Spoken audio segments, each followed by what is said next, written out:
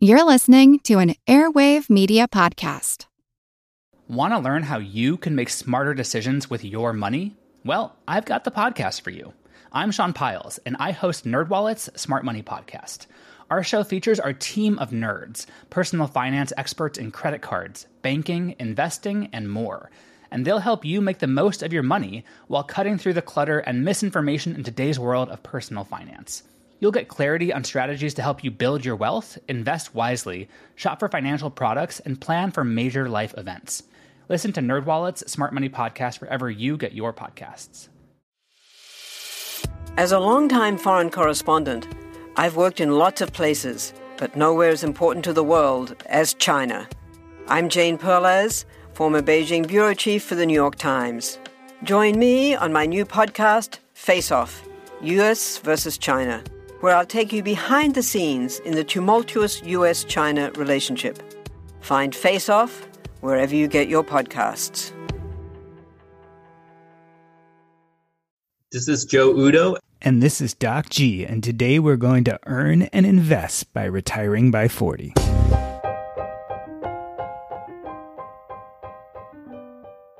Hey everybody, welcome back. This is the Rewind Week here on Earn and Invest. On Monday, we had our episode about whether money will make you happy. And for this episode, we're going to talk about retire by 40. That's right, Joe Udo. He is a blogger who I've been following for years. In fact, it might be that he is one of the OG bloggers about personal finance. He started writing about money back in 2012. This was back in the early retirement extreme era, as well as just about the time that Mr. Money Mustache was getting going.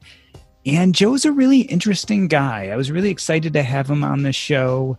We talk a lot about proof of concept, this idea that you can earn enough money and retire early.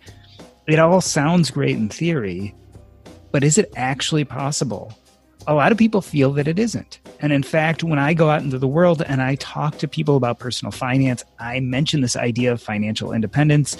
I talk to them about FU money and this idea of having enough money to be stable or even at some point leave your job. I get a lot of incredulity, right? They're like, there's no way I could make enough money and save enough money to either retire early or at least cut back on work or maybe follow my passion.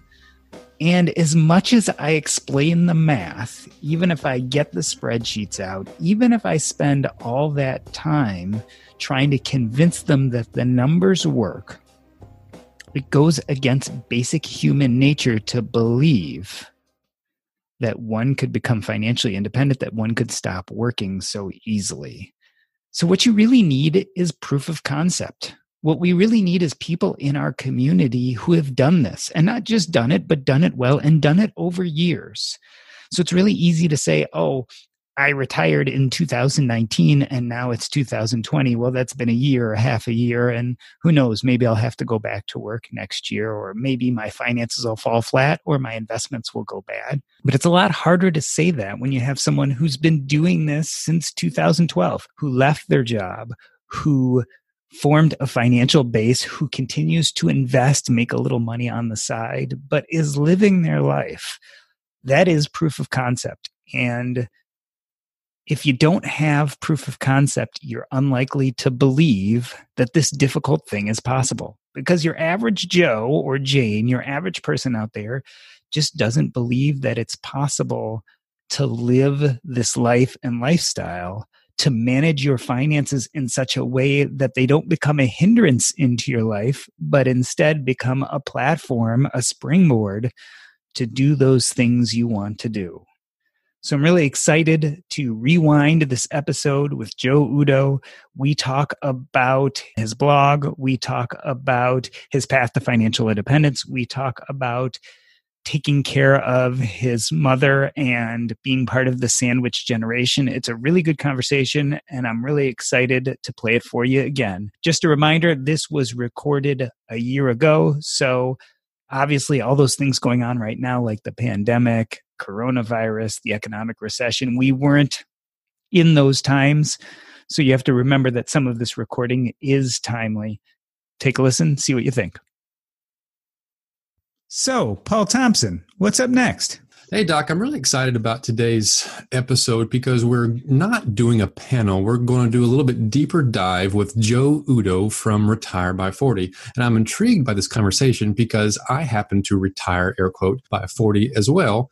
And I don't know why exactly, because there is something about that number that we get into and we strive for, but I don't know what the reason behind that is. So we're going to kind of pull on that thread a little bit with Joe and just hear more about his story. So Joe, would you mind giving us a quick introduction about yourself, please? Sure. My name is Joe Udo, and I blog at Retire by 40. I've been blogging since 2010, so it's been a while now. Now, I stopped working full-time in 2012, and I've been a stay-at-home dad, and I blog on the side. So, Joe, I'm interested in the title of your blog. As Paul was talking about, we see a lot of blogs or podcasts named Retire By or Free At, and then they put an age there. For you, was 40 randomly like the next big age you were coming to, or did it have more significance than that? Honestly, Retire by 40, it just sounded catchy to me. Because I was working one day in my cubicle and I was reading some personal finance blog and it just popped into my head, Retire by 40. I knew I got something right away. And I was 36 at that time. So it was the next milestone for me. So at the age of 36, you were looking forward and felt that your time course was such that you could get it all together in 4 years? Yeah, it gave me 4 years, and I've been saving and investing for a long time. So 4 years wasn't too short. It was okay.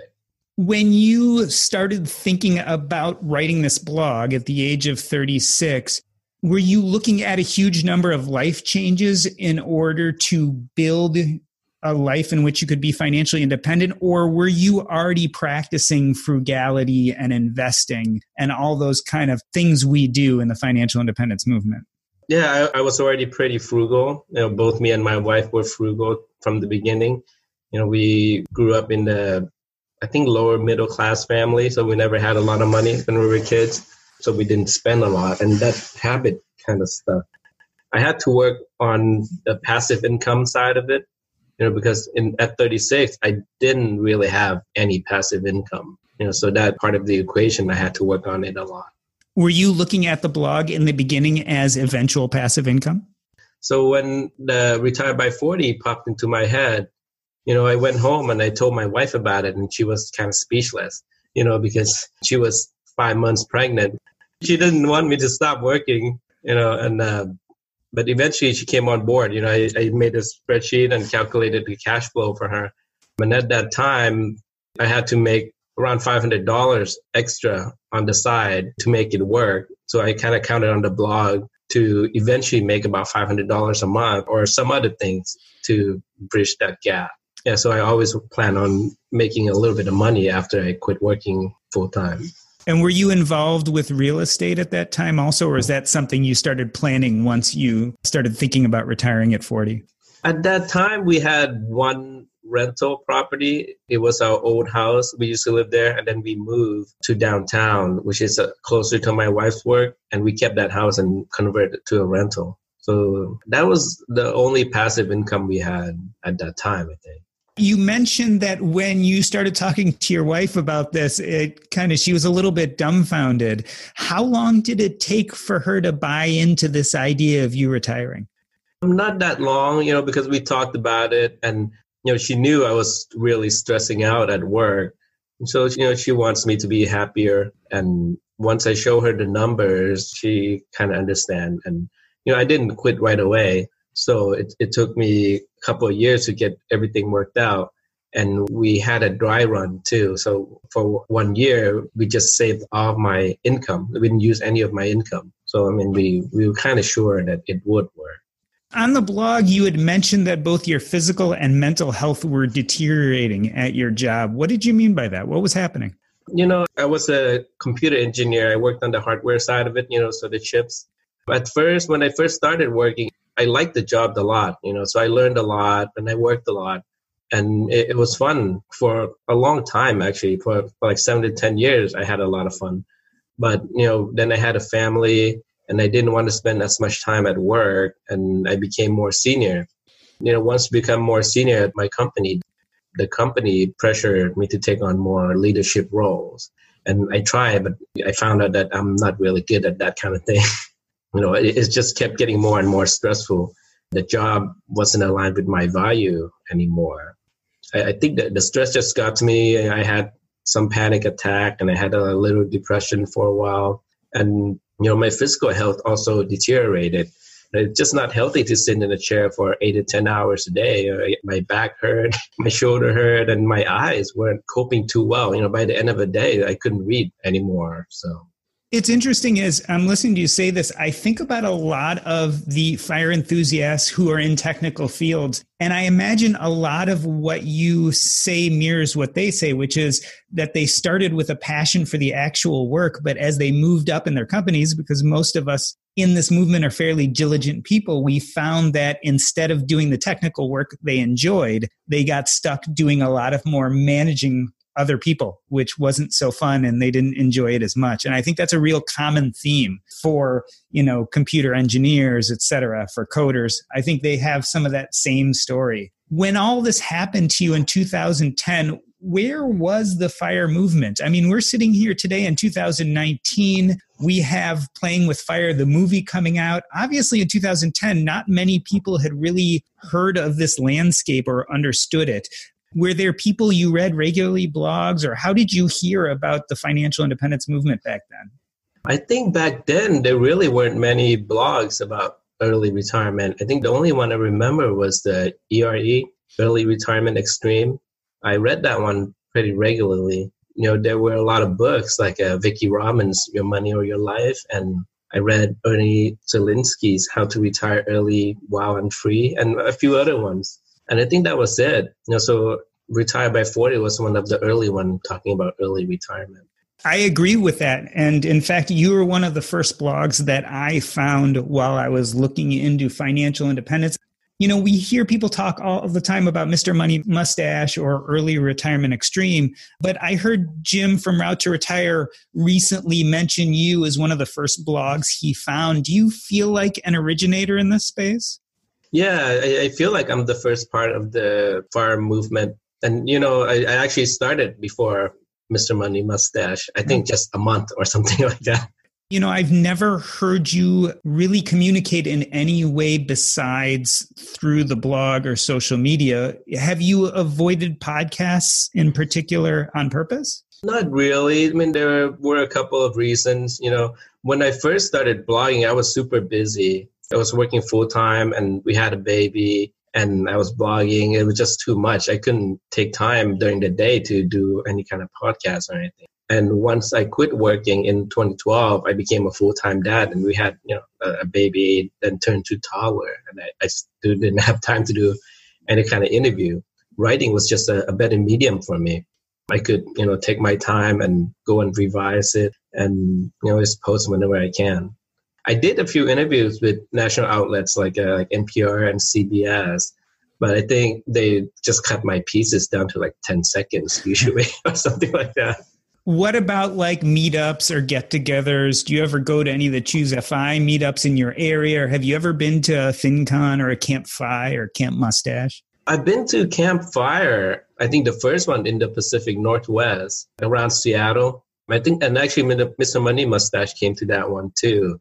And I've been to FinCon a couple of times. Whenever it worked out, I tried to go. I mean, locally, that's a lot easier for me. But now my mom, she has dementia, and she lives in Thailand. So right now, whenever I have free time, I'll go to Thailand to help out my parents. So probably no FinCon for a few years. Speaking of that, tell me how you feel the FIRE movement has changed. I mean, you were there in 2010 before a FIRE movement had really started. I hear a lot of people talking about how it doesn't feel like it felt a year or two ago. Do you see things changing? Yeah, I think so. I think a lot of people came on board, and everyone has different kind of idea what FIRE should look like. And it feels kind of splintered a bit. But, I think a lot of people had the wrong idea about FIRE when they first came in. They figured they'll save up 25x their annual expenditure and then that's it. But, I never really advocated that. I always think that you should save up that much at least. I mean, that's the baseline. And then you should still work part-time or figure out some way to make passive income or make a little bit of income. And, at our age, 30s or 40s, you're still too young to stop working completely. What would you do then? You'd just be bored if you don't do anything all day.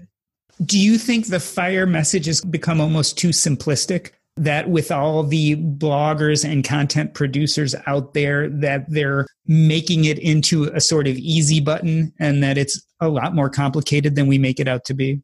That's probably one of the problems, because you try to make it catchy to get people to join the movement, right? And then once they join, they find out that it's not that easy. Then some of them get disgruntled or discouraged, and, it's not that simple. Yeah, in fact, I think it was Fritz over at the Retirement Manifesto just put out a post about the idea of, is the FIRE movement hypocritical? And I wonder if, you mentioned people making it sound easy to have people follow the FIRE movement, but the other possibility is people do it to make money. Do you think that there's this issue of some of the FIRE bloggers out there being hypocritical? No one specific, but this idea of kind of selling something that doesn't exist? I'm not sure, because I never thought that you should stop working completely, so I always said that you should work a little bit to bring in a little income after you quit your full-time career. But some people come in with a different understanding, and I guess it's just the way it is. Yeah, I'm wondering if you get some of that criticism, the famed internet police. Do they ever come at you and say, hey, you're not really retired by 40 because your wife still works, or you're not really retired by 40 because you make blog income? Do you get those kind of comments? Right. Yeah, I do. I mean, I get that, my wife's still working, and they said that being a stay-at-home dad isn't retired. There are plenty of stay-at-home moms out there. And, I don't know, everyone's entitled to their opinion. I just do my own thing, and I don't pay attention too much to that kind of comments. Where you think the FIRE movement is going in the future? Specifically, we're also at a place where we're all expecting a big market downturn. Do you think that people are still going to be interested in financial independence, especially if the economics get tougher? I have no idea. I mean, I think there's still a subset of people that would be interested no matter what. I think in 2010, the market wasn't doing that great either. And some people are interested. I mean, it just depends on your life situation. If your job was really stressful and you want to try something else, you would still want to try it. Do you think the financial independence movement will continue to grow, or do you think it's going to level off soon? I think we're pretty peaked out, but that's just my opinion. Yeah, Paul, your opinion on that too. I have to admit, I think we're getting close to peak too. I've always figured that once the market hits a downturn, I don't think we'll lose people, but we may level out and not gain as much momentum. Yeah, I'm definitely concerned about that as well. And that's something that I was actually just about to ask. Joe, when the economy shifts, it's not if, but when we know it's going to shift, we're going to lose part of the movement in the FIRE movement, I think. But that might actually be a good thing. Do you think there is a net benefit to culling the herd and getting back down to the core message when there is this eventual change in the core underlying philosophy that we're riding the markets up and down? Yeah, I think so. I kind of agree. I think it'll be better with the people who are really committed to it, because it seems like people would jump on the bandwagon and then they couldn't really stick with it much. You've been at this for quite a while, right? We said that Retired by 40 started in 2010. You've written, thousands of blog posts now? I think a little over 1,000. And what have you learned from all that writing? Mainly, you get better with practice, so writing was never my strong point. My early posts weren't that good at all. Now I'm a lot happier with the quality of my writing. Just practice and you get better at whatever you try it. Is the process faster than it used to be? No, it's actually longer because when I first started, you can write a short, 400 or 500 word post and those would be fine. And you just bang it out. But now they're long and just take a lot of time. Yeah, it's much easier when you figure no one's reading, right? The more popular you get, the harder it gets. Yeah, and I think in 2010, the length didn't matter that much. I think now Google likes longer posts. That's what I understand. So. Yeah, SEO changes from time to time. So search engine optimization, if you really want to rank well in the Google rankings, now they're saying that you should be, past 800 to 1,000 words at least, I believe. Something to that level. So I want to transition a little bit into this idea of financial independence. Paul and I often talk about black swan events, and I like the term white swan events, right? So black swan events are uncommon things, glitches in the market, things that we can't foresee.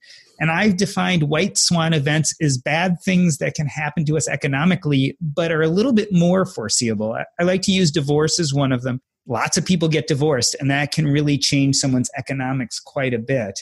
You've faced some white swan events. Specifically, you've talked about your mother's health. Do you want to talk a little bit about what she's been going through lately? Yeah, so my mom lived with us part-time for about 4 years. And in 2018, she kind of developed dementia. So before that, she was forgetful and had some problem. But in 2018, she was diagnosed with dementia.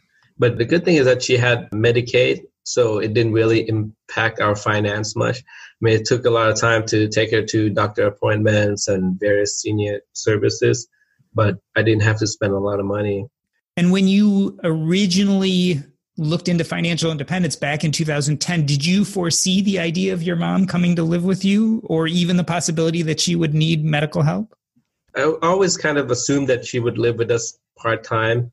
So maybe she would live with us 6 months out of the year and then live with my brother 6 months out of the year. Having your mom living with you for my culture, it's not really a big deal.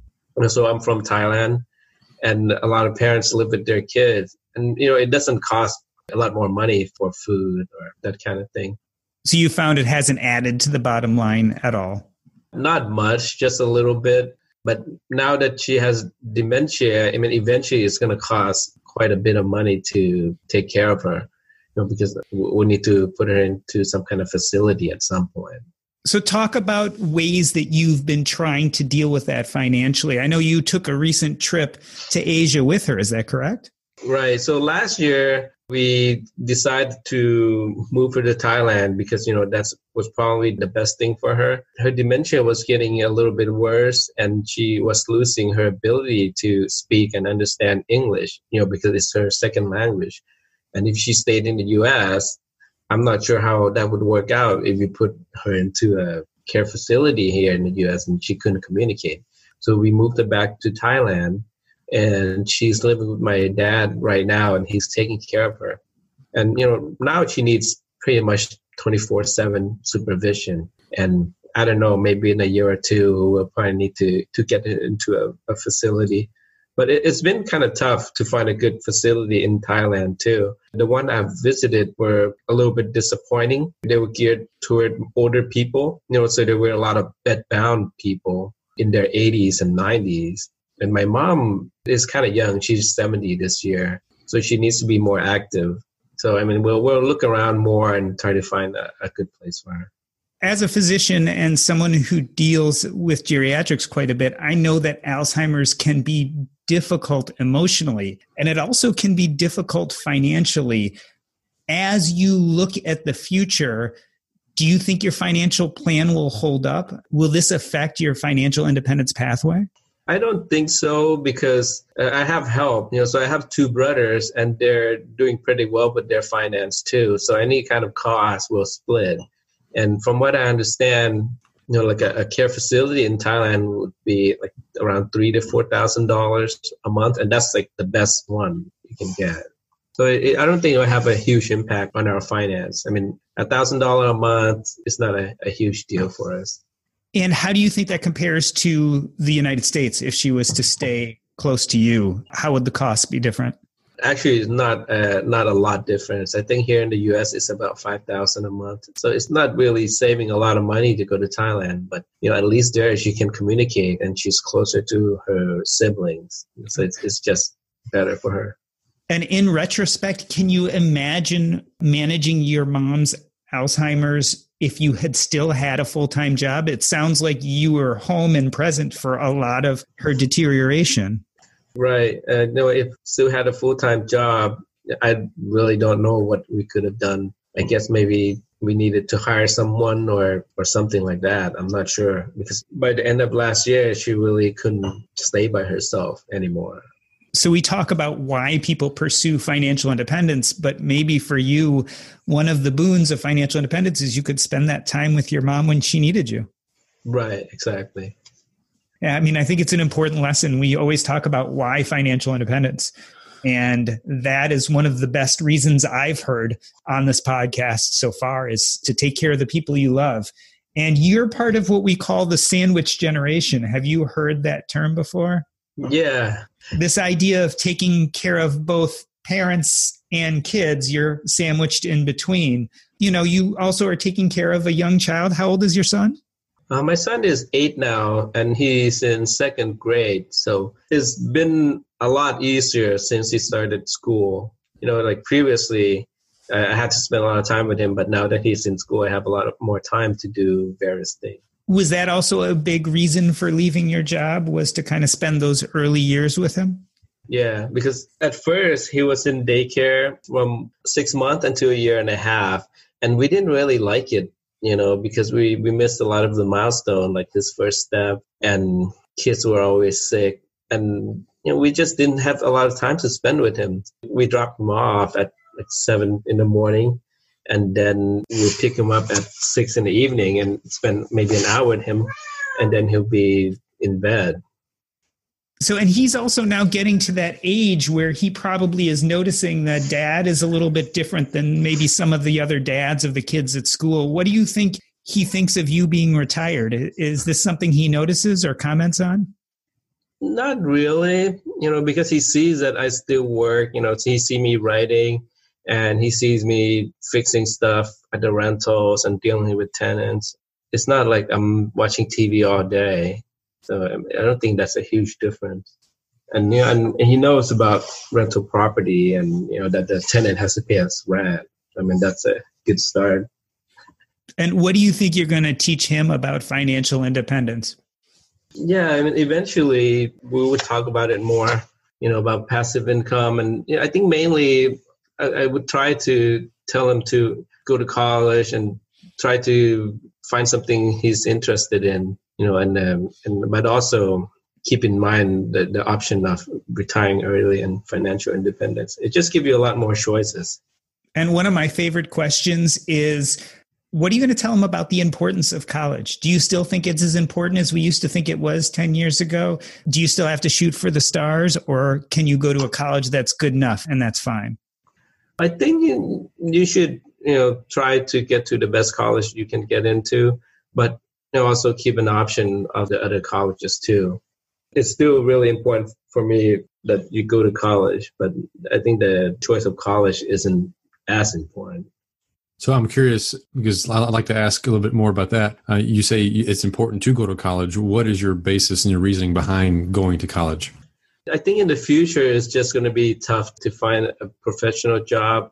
And the college degree gives you the minimal you need to get a professional job these days. And, you know, I've had good experience in college, and I had a good job for a long time. And that's the base of my financial independence. You know, I mean, you could do it other ways too, but I think it's much harder without a college degree. Let's transition a little bit to the future. Would there be anything that would make you want to go back to work in engineering? No, not in engineering. Even the technical stuff aren't interesting to me anymore. Any paid work in the future, you think? Maybe if it's the right kind of work and I can work part-time, you know, maybe like 20 hours a week. It just depends. I mean, if there's something interesting, I would consider going back to work. I don't know if anyone would hire me though. Yeah, it's one of those problems. I face that as a doctor too. The farther and farther you get from working professionally, the harder it is to go back, not just technically, but emotionally too, right? Because we're not used to having people tell us what to do anymore. Right, exactly. Yeah, now I can do things at my own pace, and it's just so much easier for me. You retired early and you are still doing a blog, one of the questions that I get or comments that I hear a lot is you kind of quit your contribution to society too early. What are your thoughts on that? And do you feel like you're still contributing to society by writing the blog? I think I'm still contributing to society through my blog. And, I can hear that when I get occasional email from the readers, and they tell me that I help their finance. And I think that's really helpful. Personal finance education is really bad in the U.S. Everyone has to figure it out for themselves. And I think all of us are doing our part in helping everybody else. And, for the technical stuff, the younger guys are all better than me anyway. Yes, my son now has to fix all my electronics for me and program my iPhone and help me when the computer doesn't work. So it's not just the younger guys, it's the kids who actually now are better maybe than the rest of us. And your wife is still working, is that correct? That's correct, yeah. She still likes her job, but there's been grumbling lately with some management change and that kind of thing. So I'm not sure.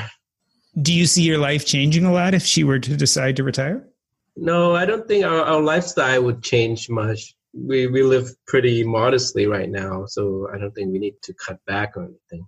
Any dreams of slow travel? I know the problem I have at least too is once your kids are in school, it becomes harder. But is that on your horizon? Once our kid is off on his own, then we'll travel more. But right now, you just really can't do much. I mean, we can go for 3 or 4 weeks. Our last time we went to Thailand, we went for 5 weeks and he missed a couple of weeks of school. I mean, that's okay at second grade, but I don't think we can get away with that when he's a little bit older. Yeah, my son starts high school soon, and we used to pull him out for a week or two here and there, but that's getting progressively harder and harder. Certainly, we won't be doing that next year. So let's talk about the blog a little bit. Are there things your audience doesn't know about you, things that maybe they'd be surprised by? I'm not sure. I've been pretty transparent on my blog, so I think most of my readers already know pretty much everything about me. But if you're not a reader, maybe you don't know that my parents used to own a small Thai restaurant, and I worked there in high school. That's where I learned how to cook Thai food and prep and wash dishes really quickly. Yeah, I was going to say, I look at your blog and then I go over to Mr. Taco's blog and I'm almost always hungry by the time I'm done reading both of your blogs. And I've noticed that, some of the bloggers and food becomes a predominant thing that they at least touch on their blogging.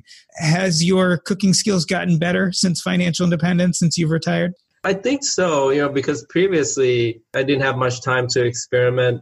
So I usually just stick with what I knew how to cook, which is mostly Thai food. Now I try different things. And, since I retired, I learned how to make pizza and, various different kind of things.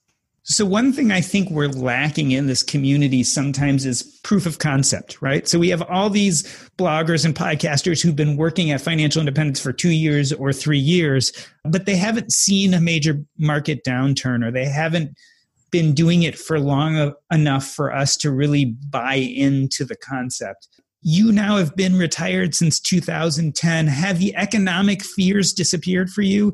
Do you still worry about things like sequence of returns risk when it comes to your own finances?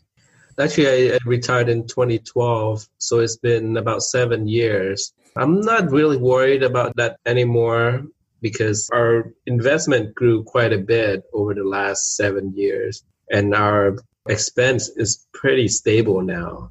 I mean, it went up and down in the beginning because we cut way back when I first retired, but now it's kind of back to a level where I think it can be sustained. So, from what I understand, from my point of view, I think if we can maintain our expense at this level, we should be okay. So this idea of saving up a certain amount and stopping work, it holds then. You can do this for decades. This is a safe thing to do. Well, I still kept blogging and I made money in other ways. So I think that works. But I don't know if you can just stop working completely and just draw down 4%. I doubt that would work. So the 4% rule for you would not be something and you said this earlier, but the 4% rule on its own, standing alone, would not be something you suggest to your readers. No, I wouldn't trust it because I think it's a baseline you have to get to, and then you have to be flexible and figure it out for yourself. So I'm curious, when you retired and you had these other sources of income, the blog and the real estate, were those sources of income meeting your living expenses? Or did you have to draw down any at all from your investments in order to fund your lifestyle? Or was it always completely covered by your other cash flows? It was covered by the other cash flow by the time I retired in 2012. So, passive income plus blogging, that covered it. And then on top of that, you also had a nice little nest egg that you've been saving up that made you comfortable to be able to retire, right?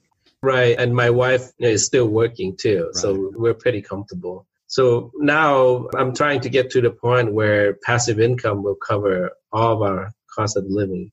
I mean, at some point, I'm going to stop blogging. So, that's going to go away. So if for some reason you had to stop blogging soon, would you then start looking for other forms of passive income to make up that shortfall? We're really close. So I don't know.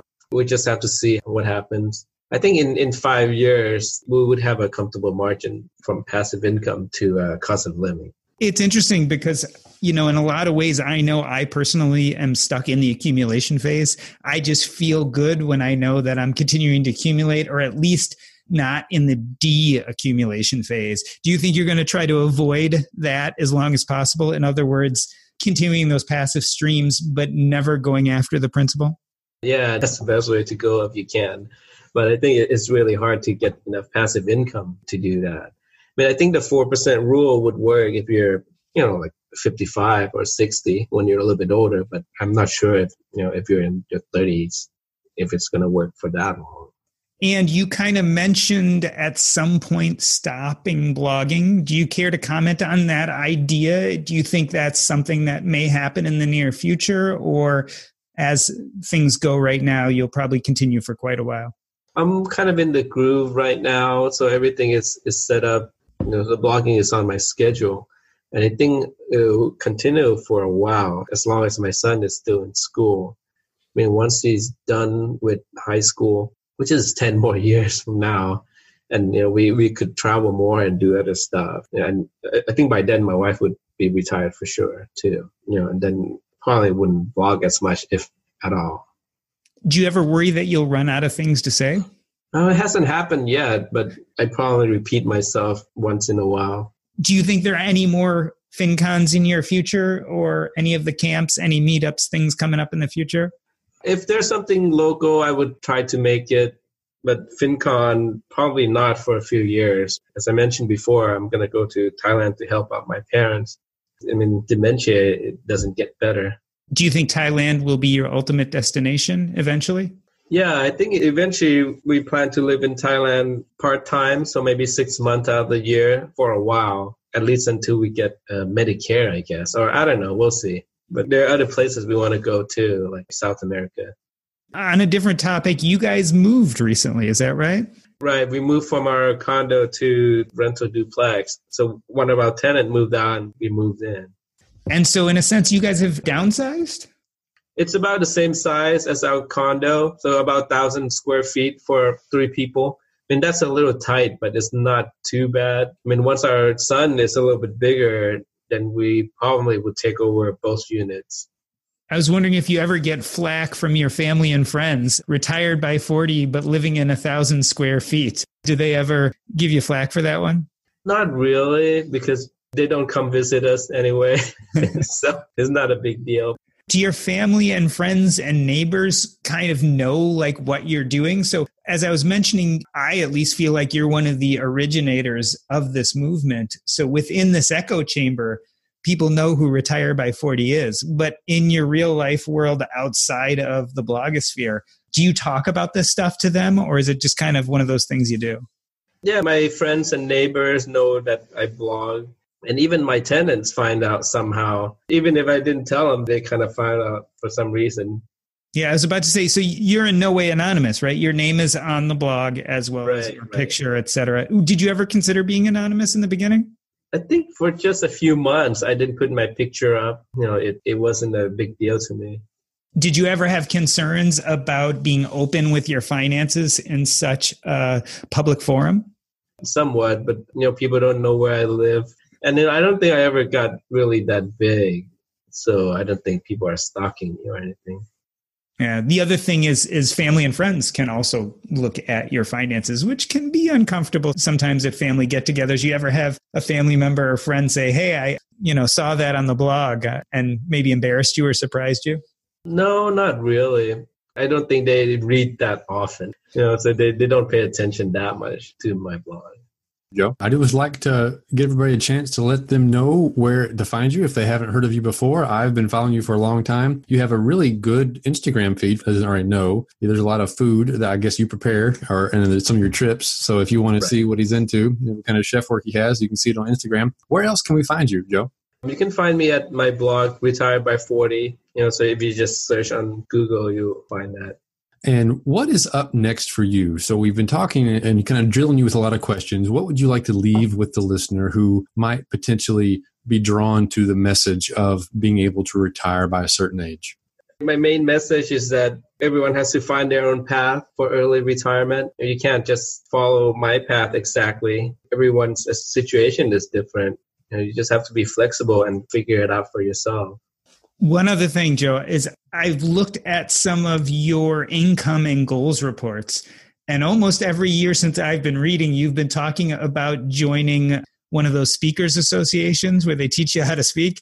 Have you done that yet?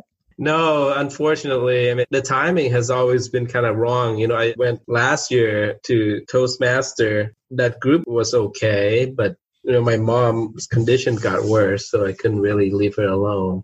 And it's just been too busy. That's really an excuse.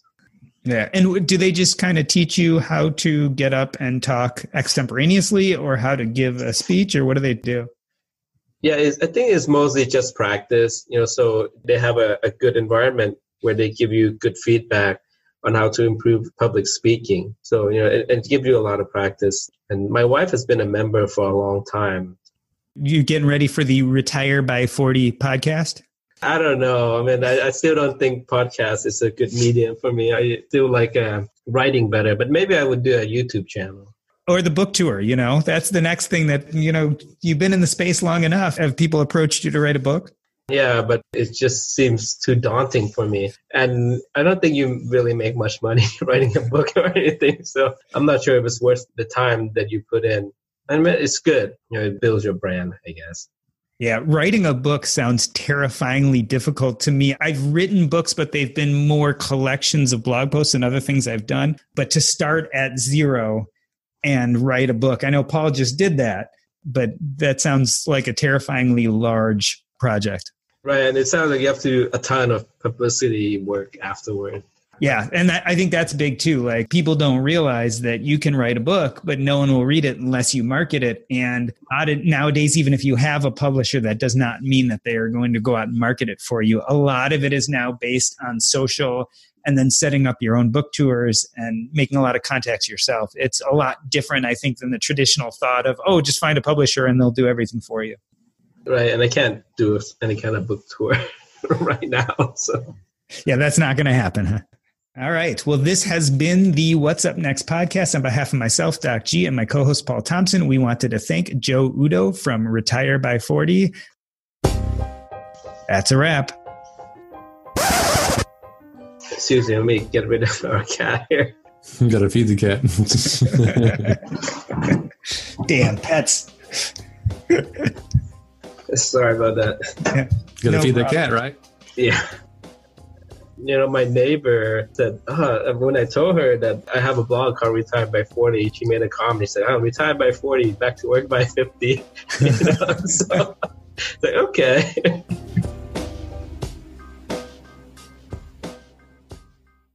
So this has been a real shitty week. I mean, obviously, all the things going on in our country right now, it's been really difficult to concentrate on personal finances or just on what we've talked about on the podcast in general. I don't think the podcast is a place to talk about what's going on in the world right now, but I did want to drop a little message about what's going on. I think there's a lot of explaining we need to do to people of color in our community, and I don't think there's any really easy way to do it. So here's what I think. Number one, anyone who says this is not happening, who says that racism is not a problem in America today, I don't even think we can have a conversation. Like, all you have to do is look at the last week or two when a man is killed when he goes out for a jog, when a bird watcher has the police called on him, when someone is arrested and is killed by having someone kneel on their neck with their knee for 8 minutes when they're not fighting back. I don't know how you can look at these incidents and say that we don't have a problem here in the United States. I don't even know how we can have that conversation. And these are just the things that we see in this last week or two. These are just the things that have been recorded. Can you imagine how much has gone on in the last year that no one has caught on camera? How many people have been abused but haven't died and have been too afraid to say something or didn't have any video evidence? To say that this is not happening, it's just gaslighting. And we can't do that anymore. It's clearly happening, and it's been happening for decades, even centuries, and it isn't getting better. Number two, if I'm going to speak for society or speak for non-people of color, the one thing I'm not going to do is I'm not going to say sorry. Why? Because when you say sorry, you're almost saying like, oh man, look, I noticed I did something wrong. I now realize I did something wrong, and I'm going to change my behavior because of it. When you say you're sorry, you're actually saying I'm going to take action in the future, not to make the same mistake again. And I think it's just disingenuous to do that right now, because we keep on making the same mistakes as a society over and over and over again. Forget saying sorry. How about we make a difference? How about we stop doing this crazy bullshit that we are doing to people of color in our society? To say you're sorry is pandering. It's disingenuous. And I only think we have the right to say sorry when we're actually willing to take action to make things better. Then we can say we're sorry. And then we need to do something about it. And we have not done anything about this. When you look at the last few weeks, when you look at the coronavirus pandemic and realize that who is paying the brunt of the price, it's people of color, you realize that saying sorry is just words. And we haven't been willing to take the actions to make things better. So number three, what can people like me do about this? And I think that's a really difficult question. Of course, I can support. Of course, I can protest. Of course, I can use my intellectual power, my platform, and my money to support causes I believe in. None of that has made a difference yet. So I guess what I mostly want to say to people of color in my community is, I see you. Like when you're being a good spouse or a good parent, I see you. And I think about how difficult it is for me to do those things, and then realize for you that there's a whole nother layer of systemic, emotional, psychological, and financial hurdles that you have to deal with above and beyond just the plain old difficulty of being a good parent and spouse. When you go to college and then medical school and become a doctor, I see you, because I remember how hard it was to work 36 hours in a row. I remember the emotional and physical drain. I remember how becoming a physician almost killed me. And I see that you had to do all those same things, yet when you walked into the room, sometimes patients didn't want to see you because you were Black. Or sometimes people called you nurse or thought you were a technician. And you had been up for 30 hours and all you wanted to do was learn your trade and help these poor people get better. I see you. I see you when you create and own a business or build a platform that's so much more successful than mine. And I realize all the hurdles you must have faced to get there that probably I didn't. So I don't have much to give. I guess I have my emulation. The most important thing I have is I look at what you've done and I try to emulate you. I honor you. And I see how our society has benefited from people of color. I see the knowledge and the culture and the music and the food and the countless things that enrich my life because you are here. I see you. And I refuse to look away. I refuse not to see the shitty things we as a society have done to you financially, physically, legally. I refuse to turn my head, although it's hard, although it's painful, because no matter how hard or painful it is for me, I can't even imagine what it feels like for you.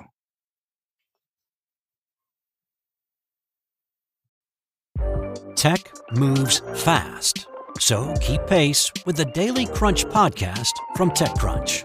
With new episodes every day, this podcast will give you a quick overview on everything you need and should know about startups, new tech, regulations, and more. Listen to TechCrunch Daily Crunch now, wherever you get your podcasts. That's TechCrunch Daily Crunch, wherever you get your podcasts. You care about your money. Of course you do. So why aren't you listening to SoFi Daily? This podcast will keep you updated on the latest news in the stock market and how it could impact your financial life. Stay on top of what's happening. Listen to SoFi Daily, wherever you get your podcasts. That's SoFi Daily, wherever you get your podcasts.